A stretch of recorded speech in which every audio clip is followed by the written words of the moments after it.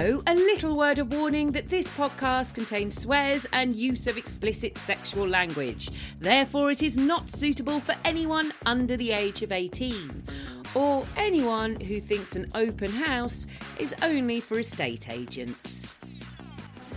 I'm ahead of the game. I'm ahead of the game.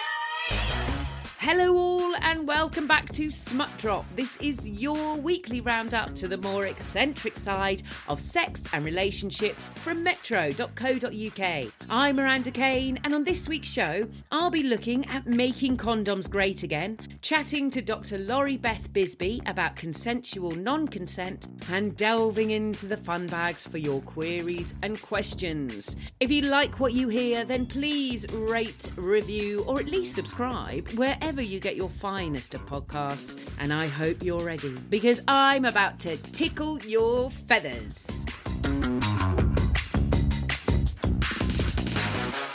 Hello, dearest listener. Okay, quick question. How do you feel about condoms? Now, look, I'm of an age and an era where condoms are pretty obligatory until you've got the ring on your finger and a joint mortgage. Do you know what I mean?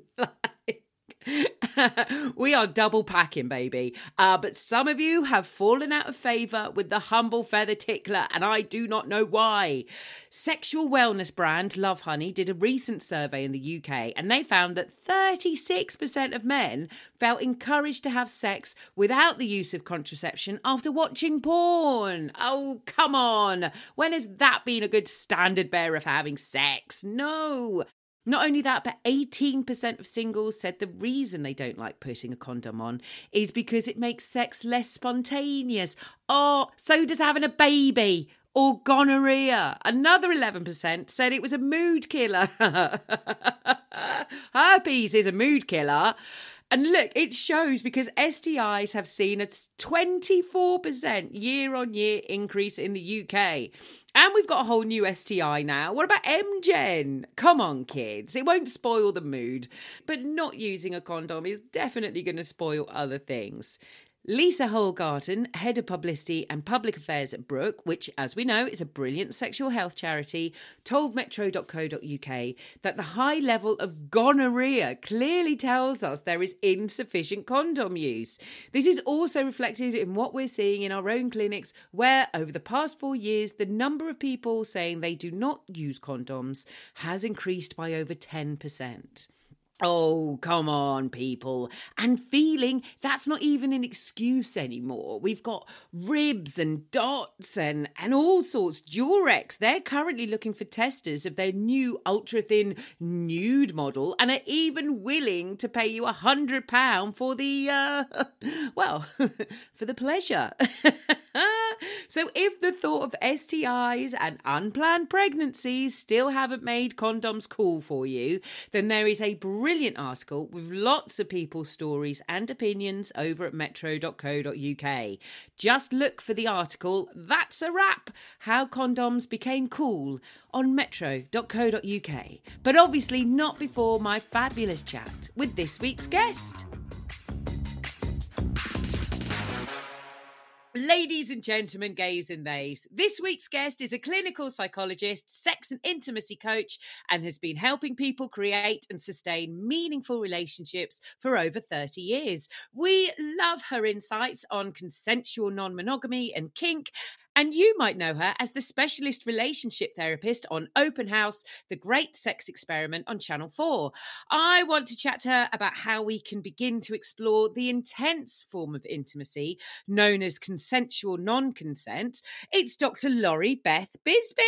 Hello, Dr. Laurie. Hey, thank you so much for having me. I'm so excited to be here. I am so happy to have you. And I do have to ask, because I watched the Open House, The Great Sex Experiment, with a friend of mine, and we were shouting at the telly quite a lot. Not you, obviously. You were the beacon of sensibleness, but there were some people that I was like, oh, do you not get it? So please tell me what it was like on Open House. So, we've done 2 series, and I had an absolute blast doing this show. I'm hoping we'll have season 3.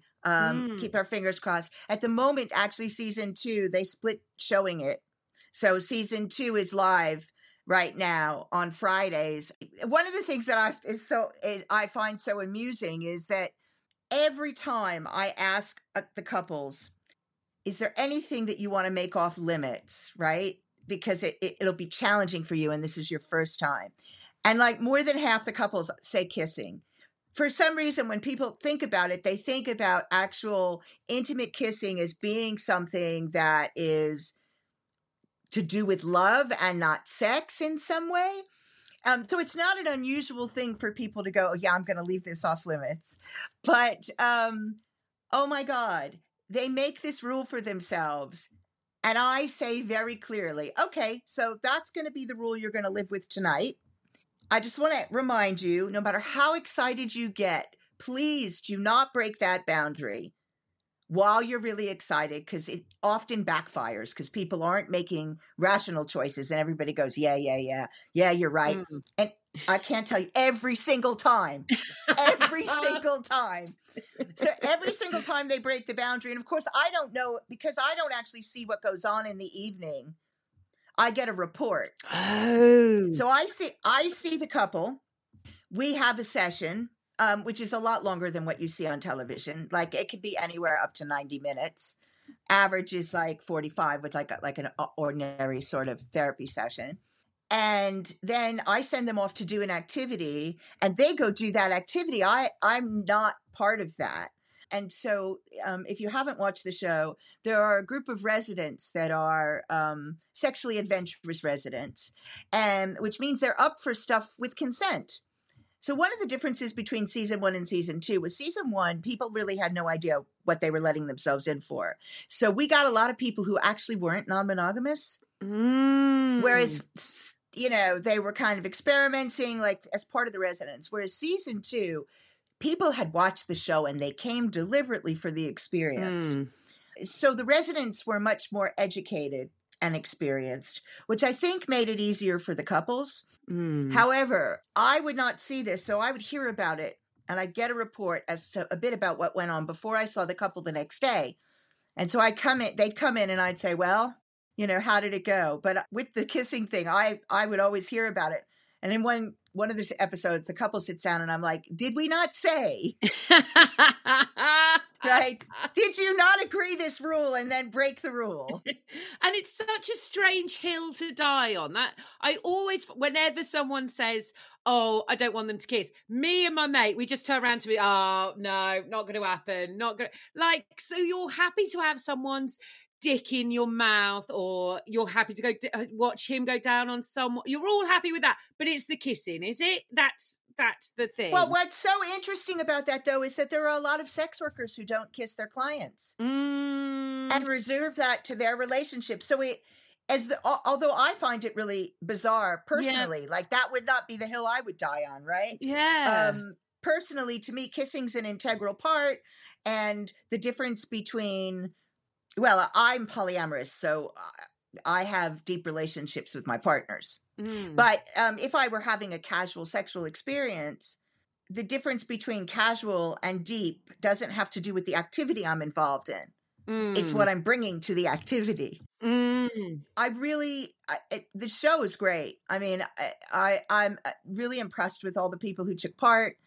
And I don't know if people know, but it's completely unscripted. It's so, I mean, it showed one of the first episodes showed a massive orgy happening, which I was like, oh, we're in there. Oh, I see.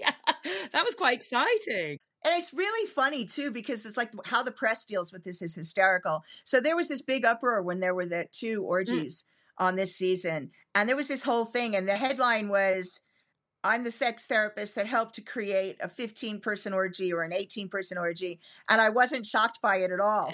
And I wasn't. And so in the article, it said I orchestrated an orgy. And I was like, I had nothing to do with that, right? The people who were consenting to have sex, the group of them said, hey, let's have an orgy, right? That's how that happened. But I thought it was hysterical because there was all this moral thing about me orchestrating this. And my husband was saying he wanted to get me T-shirts that say, I orchestrate orgies, and then on the back, ask me how. I was going to say, you seem like the kind of person that would have that headline framed and put next to your like clinical psychologist document. I love it. I mean, it's like so.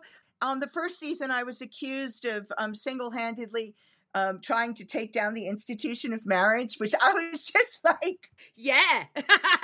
And from my perspective, I mean, we're going to talk about consensual non-consent. So from my perspective, what I'm doing on Open House is like almost mainstream, right? That's like the thin end of the wedge. Seriously, but I also find it amusing because I've been non-monogamous, polyamorous for donkey's years, and I'm married, right? And we're polyamorous, and we are actually married, and our marriage is fine. Thank you very much. You know, it's just like, yeah, it's like somehow the idea is that non-monogamy means only sex. And Open House, although we talk about that, unfortunately doesn't actually give the full picture because it's focused on a particular type of non-monogamy, which is, we don't say what type it should be, but the couples coming in are mostly looking for sexual relationships. They're not looking for more full relationships. Having said that, there are a couple of couples that have, their stories were completely separate, but they met in some of the after stuff and they became friends. And so there are some people that actually have established long-term friendships that include sexual activity. And I don't think that's what they thought would happen, right? Yeah. But they've established these relationships having gone through this process together. Oh, man. That just sounds, I mean, it looks like a great house just to spend a weekend with anyway. Like, yeah. So I wanted to talk to you today because we've done a couple of episodes now on what I would call extreme kink. So one of the things that I'm really interested in talking about, because we just don't talk about it a lot, and I think that's what can make it seem a bit dangerous. But consensual non-consent and consensual non-consent sexual activities, why aren't we calling it rape fantasies? Because it isn't always rape fantasies. Consensual non-consent is a whole wide range of stuff. I think people need to understand when we talk about things like consent, I work with the personal responsibility and consensual kink model. So remember way back in the dark ages when people first started talking about this in public, they came up with safe, sane, and consensual in order to reassure people that really we're not crazy and everything that we're doing is safe and blah, blah, blah. Well, the reality is a lot of things we do are not safe. That's not just for kink, it's for everything, right? If you decide to skydive, that's not safe. Like you can take precautions that make it safer, but it's not safe. So people were like, well, maybe we shouldn't call it safe, sane, and consensual. And they went on and said, well, maybe they went to RAC, which is risk-aware consensual kink. And the reason that caused problems was often people felt that it was the top or the dominant who was responsible for informing of the risks. And so people weren't doing their due diligence. And then they were blaming this person when really you're making a decision and you're consenting. You need to be asking questions. It's like if you go to a medical setting and they say, well, we're going to give you this therapy or these drugs, they'll say some things to you, but it's also up to you to say, are there any other side effects? Are there any other ways that this can interact so that you have fully informed consent? So we then moved, for some people, and I'm one of them, to PRIC, which is personal responsibility and consensual kink. And I like the acronym, it works well. But it really says that you must do your own due diligence. So when we talk about extreme kinks, that's where this really comes in. And so if you talk about things like breath play, there is no way to make breath play safe. There is, and I mean, I always say, I'm going to say it again because people don't listen. You cannot make breath play safe. You can mediate the risk. And you have a right to choose to do something that's dangerous. And I'm not going to judge you for that. I'll judge you if you don't do your due diligence, right? But I'm not going to judge you for what turns you on. I don't yuck people's yums, right? If that's something that turns you on, and I myself am into extreme kinks. So, I'm certainly not going to judge anybody, but what I want people to do is to really do their due diligence. So consensual non-consent is so controversial because you're giving up, in theory, the ability to withdraw your consent. That's in theory, because in reality, you never give up the ability to withdraw your consent. I don't care if you've negotiated with somebody and you've said, if I scream, no, no, no, don't listen to me. If that person, if you are clearly in extreme distress, there will be a way for you to signal. There should still be a safe word or a signal or something that can get you out of that situation. So the thing is about consensual non-consent is that we engage in it in two situations primarily. When you're talking about isolated scenes, right? It's about wanting a realistic experience as opposed to a fluffy fantasy experience of something like rape or interrogation or kidnapping. I mean, I'm just going to say that you just described rape, interrogation, and kidnapping as a fluffy experience, but no. I think you can have okay, here's the fluffy fantasy experience of rape. Oh, so a fluffy fantasy experience. I see. Right. Yeah. So the reason you use consensual non-consent is you don't want the fluffy fantasy experience. Right. Yeah. You really want the feeling of being out of control as opposed to knowing how much control you have. And so when somebody gets raped, they're not choosing the person they're being raped by. They don't have control over the situation. It's not the same as fantasizing about rape, where you can fantasize your rapist looks like X, Y, Z, or W. They only do these sorts of things to you, right? Even though it can still be a rough fantasy, it looks nothing like the real thing. Because rape isn't about sex. Rape is about anger and control and sometimes power. So that the fluffy fantasy rape is really more of not less of a rape and more of a caveman throw you over the shoulder or cavewoman, right? That sort of thing.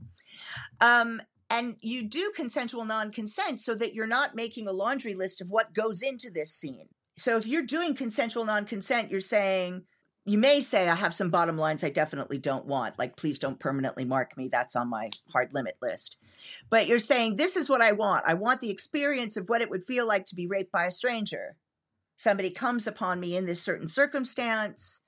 You know, I want it rough. I want it humiliating. I want it, you know, and the person, you negotiate all of this. I advise people not to do this with a stranger. And you may think, why are you saying that? Because people do. They meet somebody at a club or at a party and they organize these scenes with somebody they barely know, which is insane. But this goes back to your point about due diligence. This is up to you. You have to make sure that you trust that partner and that partner respects your boundaries rather than it just being like someone who you don't know, who you haven't got that kind of relationship with. Yeah. So where does that start when you're trying to find someone who you can experiment with consensual non-consent? Maybe you're single. Let's start with someone who's single and they're trying to find someone. What are the kind of things that you should be looking out for? Well, if you're trying to find somebody and you're single, then I would say, I always say this to people now. I'm 60 now. And so I've gotten to this place where I tell people to slow the fuck down all the time. Great point. And I remind people that you're not only going to get one chance at things. I've now lived long enough to understand that you'll always get more than one chance to do the thing you want to do because you can create it. So I now know that. And so I say to people, don't ignore warning signs and discomfort in your stomach and your intuition because you think it's the only time you're going to get to do this and then have a horrible experience that means that, you know, perhaps you never even want to do this again, or you have to have therapy because you're now traumatized. You know, don't go about it that way. Take your time. If you meet somebody that you think you're talking about these things with and you think might be a possibility, vet them. And vet them well. Vet them in the community. Ask them if there are people they've done this with before that you can talk to. If they say, I don't want you to talk to anybody I've done it with before. Oh, danger. Bye. Yeah. If they say, I've never done this before, that's okay. But then you need to think really carefully about their ability to not be so involved in it that they can't notice what's going on with you. You need to make sure you know an awful lot about them. I mean, I think it's good to know a lot about the person anyway, but with somebody new who's never done it before, I'd want to know a fuck ton about them. I want to know their trauma history. I want to know whether they've ever been abusive to somebody in a relationship, what happens when they lose their temper, how in touch with reality are they, Yeah. right? Because this can become very real very quick. And that's some of the fun of it. But it's not fun if a person's going to definitely go too far. So I would really be taking my time. I would be observing. I do things like be out in vanilla world and observe how this person treats wait staff and service people, which I tell people to do with relationships anyway, because if this person treats casual contacts as shit, they are not going to be able to keep your emotional well-being top of mind. I think that's such a great point. And also what you were saying about vetting people. I think we forget that we can do that. Like if we meet someone on a dating app or like through a community thing like FetLife or anything, use that. You use the context, use Facebook, use, it's something that, yeah, if that person wants to do something that is like this, then and they've got, a whole history of it, absolutely go back and vet them and get things that are from a reputable source. Speak to someone face to face on rather than message. Do you know what I mean? Like, I'm sorry, Yes. I'm giving it out. But you're exactly right though. And also, I don't care if they're famous in the community. Yeah. I don't give a shit. I observed a situation not too long ago with somebody who was an elder in a community and well known. And a performance was being done, and I observed this person not get consent. Yeah. And not even try to get consent. They were so excited about what they were doing, they did not ask for consent. And the other person was okay, but was rather furious afterwards. Yeah. Right. Yeah. So, I mean, it's like, just because somebody's well known and well experienced doesn't mean you don't have to check and see, how are they likely to behave? What are the things that are going to make it more difficult for them to pay attention? Yeah. Because people don't always do things maliciously, right? People make mistakes, they get triggered. But if you know enough about them and they know enough about you and you're well connected enough, you can mediate any of those things, right? And you can come back from any of those things. But if there isn't that good connection there, it becomes a much huger situation. So where do people say someone's found a connection with someone, whether it's with a partner or with someone that they've met and they've vetted and they know properly, where do you start negotiating? As protagonist isn't the right word. But if you're the person where you want someone else to be what would you call them? The top, the perpetrator, I just use top and bottom to make it easier for people. So the top is the rapist and the bottom is the one who's being raped. So if you are the bottom and you found the right top for you, where do you start the negotiations? What are some of the key things that you need to start putting down? So one of the things that you need to be really clear about for yourself and with your partner is what kind of triggers you have. If you are a rape survivor and you want to do this, wow, and you haven't had therapy and you still get triggered around your rape, you should not be doing this, period. And now there are all sorts of people who are like, well, this can be really healing. This reenactment can be healing. Yes, it can. But it can only be that way when it's done in a controlled way. And it can't be done in a controlled way unless there's somebody properly looking out for your mental health.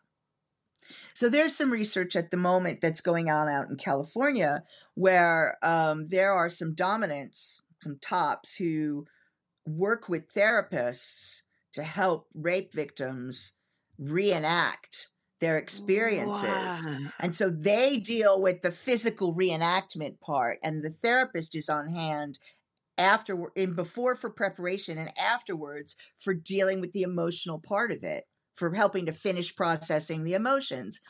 And it works really well for some people, but I hear a lot in the communities, oh, well, my master, my mistress, my dominant, my top helps me through all of that. No, they don't, because they're not qualified to do that. And it's unfair to put that on them.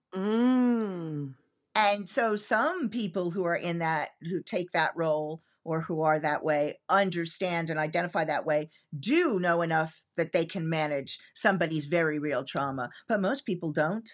And if they find themselves in the middle of a situation, you're in the middle of a flashback as the bottom, and you can't communicate that to them. And so they don't know to stop because they don't realize that they are actually the rapist now. Jesus Christ, that absolutely makes me, I don't know, that really puts something in my chest, the thought that people would do this as a kind of therapy. I don't know. It feels so strange. People often use kink and BDSM as a means of therapy. They use it to express various emotions, and people talk about it that way. And I'm not saying it isn't therapeutic. Don't get me wrong. And I'm not saying it can't be healing. It can, but there are dangers associated with that, particularly with consensual non-consent. So if you are doing something and you are prone to flashbacks, actual flashbacks, then you should not be reenacting your rape, because you then turn this other person into a rapist. And it doesn't only damage you who are re-traumatized, it actually damages that person who you now are seeing as this monster, and you can't come back, and you're having trouble coming back from seeing them as a monster. And now they know they've traumatized you. So it's a delicate one. So if you have trauma, first of all, if it's live, please don't do this until it's not live anymore.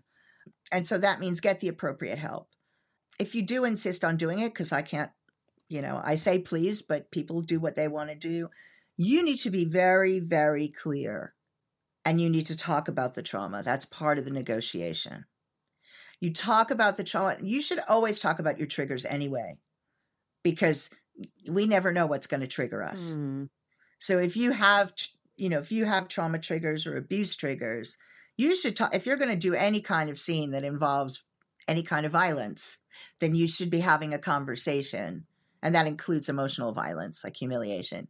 You should be talking about triggers. You should be talking about the things that help you come out of triggers. You should be talking about the backup you have and discussing what you're going to do. You should discuss aftercare for both people, and recognize that sometimes you have to get your aftercare from someone else and not from the person that you were playing with. That's another thing I end up having to say a lot. Is most people don't realize that it isn't just the bottom who can safe word. The top can safe word at any time. And not providing aftercare is not abuse. Some people don't have the emotional capacity. Some people find it very difficult. And so you should always negotiate a backup in case somebody gets triggered. What kind of aftercare? Where would people start with aftercare? What kind of thing would you recommend? Okay, so for some people, so let's say the scene went well.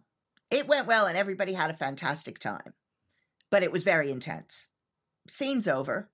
Sometimes just a physical touching base in a more gentle way, a blanket, a cuddle, some downtime. I always remind people that, we expend a lot of energy and we have lots of chemicals running through our bodies. So making sure that there's adequate water, there's some sugar, something with sugar, something that'll help you ground and come back into yourself. And aftercare really is about coming back from that scene that you were in to the day-to-day world. So whatever helps you get grounded and centered in yourself. Aftercare for the top, usually in a situation like this, is about them seeing reflected in your eyes they're lovable people and not monsters. So they've just been behaving as monsters, and they know that. And it may have been a lot of fun, but society tells us it's totally unacceptable. And so they can feel really insecure about the fact that they've just been a monster and be afraid that the bottom is going to see them that way forever. And they can be afraid that they've damaged the bottom, even though it was all consensual. So aftercare for them is often about, making sure that you're talking to them like the normal human being they are, letting them know that you care about them, letting them know that you see the other sides of them. Sometimes they'll want a total change of emotional and mental space, so joke around or, just something that makes them go, oh yeah, that's not who I am. I don't grab people off the street and without consent tear them to shreds. Yeah. That's not my thing, even though I was just pretending to do that. That's so, you just don't think about the other, what the other person's going through. And you're entirely right. They've just made themselves out to be a monster, but that's obviously not who they are. Otherwise they wouldn't be doing consensual non-consent. So what kind of things should the top put in place? So the ability to touch base with the bottom so they can see that reflected, but also have somebody they can talk about the experience with afterwards. So, it doesn't have to be the bottom. Sometimes that doesn't work for the two of them to talk with each other, because if they're both full of emotion, sometimes processing together is difficult. So have somebody on hand that you can talk with about the experience, that you can talk with about the feelings. Again, whatever it is that makes you feel comfortable and you feel grounded. A good meal, some time to sleep, the music that you like, the things that reflect you as the person you want to be, all of those things around you. So arrange that you have those things around you. And then it's a good idea for the top and the bottom to at least touch base 24 hours later, if they haven't, 48 hours later, to just check that the experience was a good one and is okay. Is there any feedback? Is there anything that needs to be changed or dealt with? When it comes to saying what you want to happen, we often get people say, oh, but if I give them a laundry list, then it will be really unsurprising. So, but obviously there are boundaries and there are limits. So where do people start and begin, both the top and the bottom, when it comes to saying what they want, how they want to do it? But it's improv. Hey. Yeah, it is improv. Okay, so in a scene like this, it's improv, and that's important, because the reason they're doing it as consensual non-consent is because they want the realism, right? So that means that I don't get to tell you everything I want you to do to me if you're the rapist, because a rapist doesn't do that. So usually you don't negotiate the laundry list of wants. What you do is you just make sure you set the none of this. This is my boundary. And also that the top is clear about things they won't do. Yeah. Right. So, I'm not going to have sex with you with no lubrication, because I'm likely to tear you. And I know that may be the realistic experience that you want, but I'm not willing to do that, for example. Now, some tops are willing to do that, but somebody would be like, yeah, I'm not willing to do that. I'm not willing to take the risk. I'm not going to have anal sex with no lube, because I'm not willing to take the risk that I actually cause physical damage, even though repairable damage. I don't want to take that risk. And so it's both of you setting those limits. Sometimes it's a time limit. Like, we've got the afternoon for this scene, and that has to include setup and breakdown time. And making sure you leave a decent amount of time for aftercare, because intense scenes can take talking out. And if you're going to be doing it with each other, like, oh, hey, oh my God, I got to get out of here. Yeah. Right. 5 minutes after the scene can be, that just is not only bad form, but it can really, it can make what was a good experience an awful experience, because it can then everything can then feel very offhand and too realistic. Yeah. Like the person doesn't care about you. So the person who's on the bottom, the realism is to feel during the scene that the person doesn't care about you, because the rapist doesn't care about you. But afterwards, you want the person to care about you. So you don't want the realism to extend beyond the scene. You want that person to care that you had a good time, to care that you're okay, right? Yeah. I think that's quite indicative of a lot of kink, isn't it? That's basically, what aftercare and kink is. You want to be doing this because you want to do it with the other partner, and you want the other partner to care about you and want to do that with you. It's just this showing that you're the best person. And I'm, I've just done this weird thing with you because you're that great. Yeah. Yeah, no, you're special. I mean, you do this with somebody who's special. Yeah. You don't do this with somebody who I could care less about, because it's really intense. It's emotion. It's vulnerable. Yeah. And so any of the kinks that you engage in that are deeply emotionally vulnerable, you'll get the best experience if you do it with somebody that's special. Yeah.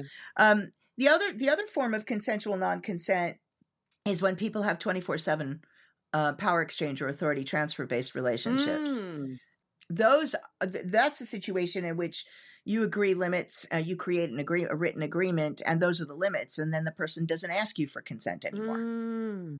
But again, you can still right? Just because you're in a 24/7 relationship doesn't mean that you don't say to, as a bottom to the top, or as property to your owner, hey, I'm having trouble with this, or, that you don't talk about the things that are skirting the edge or maybe bothering you or may not feel okay, and that you don't review these things. It's just that the limits, and there usually aren't very many of them, limits are decided before you contract, and then you contract, and that's it. So mine never asks me. I mean, I'm in a 24/7 relationship. I'm actually in two, but my main one is with my husband, and he never asks me about limits, about what I want to do or don't want to do. He does what he wants. Mm-hmm. And the way our consensual non-consent is that sometimes he does things he knows I can't stand. But I just want to let everyone know that that's because you're in a power exchange relationship. Yeah. Yes, but that's another form of consensual non-consent is a full-time power exchange. So, so in that form, the consent is done before the contracting, at the contracting. Yeah. And then you don't ongoing ask for consent for every activity. They do what they want to do. But again, it doesn't mean they don't take your feelings into account. They don't take your limits into account. Well, some people don't, and then you don't want to be with them, right? Yeah. But what it does mean is that, like he'll do things that I don't like, which he has every right to do, because in our contract, it's like, it doesn't matter whether I like it or not. But he would never just do things I don't like, because then it's no fun, because he wants me to get stuff out of it. He tends to do certain things I don't like to push me to like them, because there's a certain point as a masochist in pain that it becomes pleasurable, whether it's a kind of pain you like or not. And so then that's a real mindfuck, right? Because like, I'll give you an example. I hate having my feet beaten. Absolutely hate it. And he will beat the hell out of my feet. And there will be a point where I will have a positive experience. I'll get high. I'll be, right. It's like, I'll be flying as a result of it. It will suddenly feel good for a while, which I hate, because I hate it when he makes me get aroused or feel good about something that I didn't want to do in the first place. But that sounds like a sort of alchemy, though, of you've got your power exchange relationship, you've got you being a masochist, you've got him and his kinks, but it's like a recipe. It is a recipe. You know each of your ingredients, and you know how that works. You can't just go, oh, right, well, we're in a power exchange relationship now, so then I'm just going to beat your feet silly. It's because he knows that you're a masochist, and there is going to be that point. Well, there's that, but it's also what it's like is like, when someone's a gourmet chef, they don't necessarily use recipes anymore. Yeah. So I would say that consensual non-consent in a relationship, ongoing consensual non-consent, looks like a gourmet chef. So you have a set of rules that you know about. There are rules of cooking that make cooking work. That's your contract. Those are your limits. And then the gourmet chef creates. He creates with his ingredients, or she creates, or they create with their ingredients. And the submissive, or the bottom, or the slave, that's the ingredients. Yeah. Oh, that sounds delicious. It is. And I use that deliberately because it is absolutely delicious. But it is another example of consensual non-consent. And if you make a bad partner choice and you enter into a relationship with somebody with that kind of a strict sense of consensual non-consent, so you've basically, to a degree, given up your ability to withdraw your consent, then it can become quite abusive. So again, it's about, slow the fuck down, take the time to get to know the person, vet the person, make sure that in your contract, the two of you are building in ways to review, because we grow and change, but also building in ways to raise issues when issues arise. And if somebody's saying to you, no, that's not acceptable, right? Because I'm taking over responsibility for you and we don't need ways for you to, right? Because I will be the all-seeing, all-knowing Oz, right? Then you should run a mile, right? Because that's a setup. That's always going to be a bad thing. That's a fantasy that you read in a piece of erotica. Reality isn't somebody who reads your mind and always does the right thing.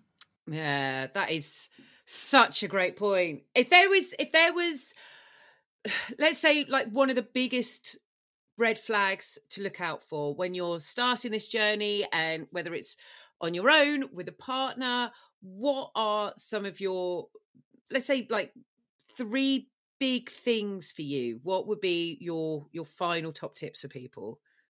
If somebody, if you are talking with somebody about this and like trying to negotiate doing this, and they are too focused on the physical, sexual stuff, that should give you pause. Mm-hmm. If they're treating this like a flogging or a spanking, which is a much more straightforward scene, they're focused on how exciting it's going to be to take you down, like do a physical takedown, how exciting it's going to be, right? And they're like giving a list of the things that they want and checking particular activities with you, and not talking about like the emotional part of this and the power exchange part of this, because that is part of this, and the level of reality. And they're not asking questions about whether or not there are any things that you are concerned about, or you have any triggers, or do you have any health issues, right? Do you have any limitations? Then that's the biggest red flag for me. Anybody who's got this huge scenario in their head and can't listen to any concerns you raise, but also are not actively pursuing to find out the concerns you raise. From the bottom, if somebody has a really rigid script in their head, and they know that they have active trauma and they're not in therapy and they haven't had therapy and they don't have clear support people for emotional things, and they're asking you to recreate their trauma, run. Oh, I love that. I love that it's equal. I love that there's things on both sides that each one can look out for. Right? It's not just, oh, as a bottom, here's all the things you need to put in. It's like, no, there's equal things on both sides where you can both make sure that you have a fun and enjoyable time. And at the end of the day, this is about sex and relationships, which are like the most fun things you can have in life. Absolutely. So it is about keeping it a fun thing for people to do, and just make sure that everyone has everything in place to make it the best time they can. If people want to get a hold of you, or they want to find out a bit more about you, where can they find you? The easiest way is my website, which is drloribethbisbey.com. And on just about every page of my website, there is a sign up for my mailing list, which is a great idea because I will let you know what's going on, and you get discounts in there. So you're the first person to find out, and you get discounts. And on my website, there's an events page, which at the moment is just about to be updated. If you want to come see me in person, I'm doing a tour of the UK. I've been doing it for a number of months now. It's ramping up even more with a talk called The Psychology of Fetish and Kink that is part of Seed Talks, are the ones who organize this. Those dates can be found on my website, but also Seed Talks and I post, both of us post on social media. If you prefer social media, I'm at Dr. Bisbey on Instagram and X. And on TikTok, I'm at Lori Beth UK. Brilliant. That's so great. Thank you so much for talking to us, Dr. Lori Beth Bisbey. My pleasure. I have once again delved into the fun bags, and I asked you for your stories of when you might have had a few moments on the old menopause. So Callie on Instagram, she says, my periods became erratic last year. So I thought I was cruising nicely into my menopause when they stopped completely over Christmas. But whilst my ovaries might have been closing down, it turns out they were having a last-minute fire sale. Now I'm about to have my first child at 45. She's got a little question mark at the end. I would say that if you got pregnant over Christmas, then you really should find out by now. You would know. Congratulations, I guess. Commiserations. Oh, Callie, I hope it goes well for you. Tina, she says, heart palpitations, panic attacks and bloodbaths when my periods eventually happen. Any help? That is That is a message from a desperate woman. Oh, Tina, my heart goes out for you. Look, we've got loads of episodes about menopause, so take a look in the archive.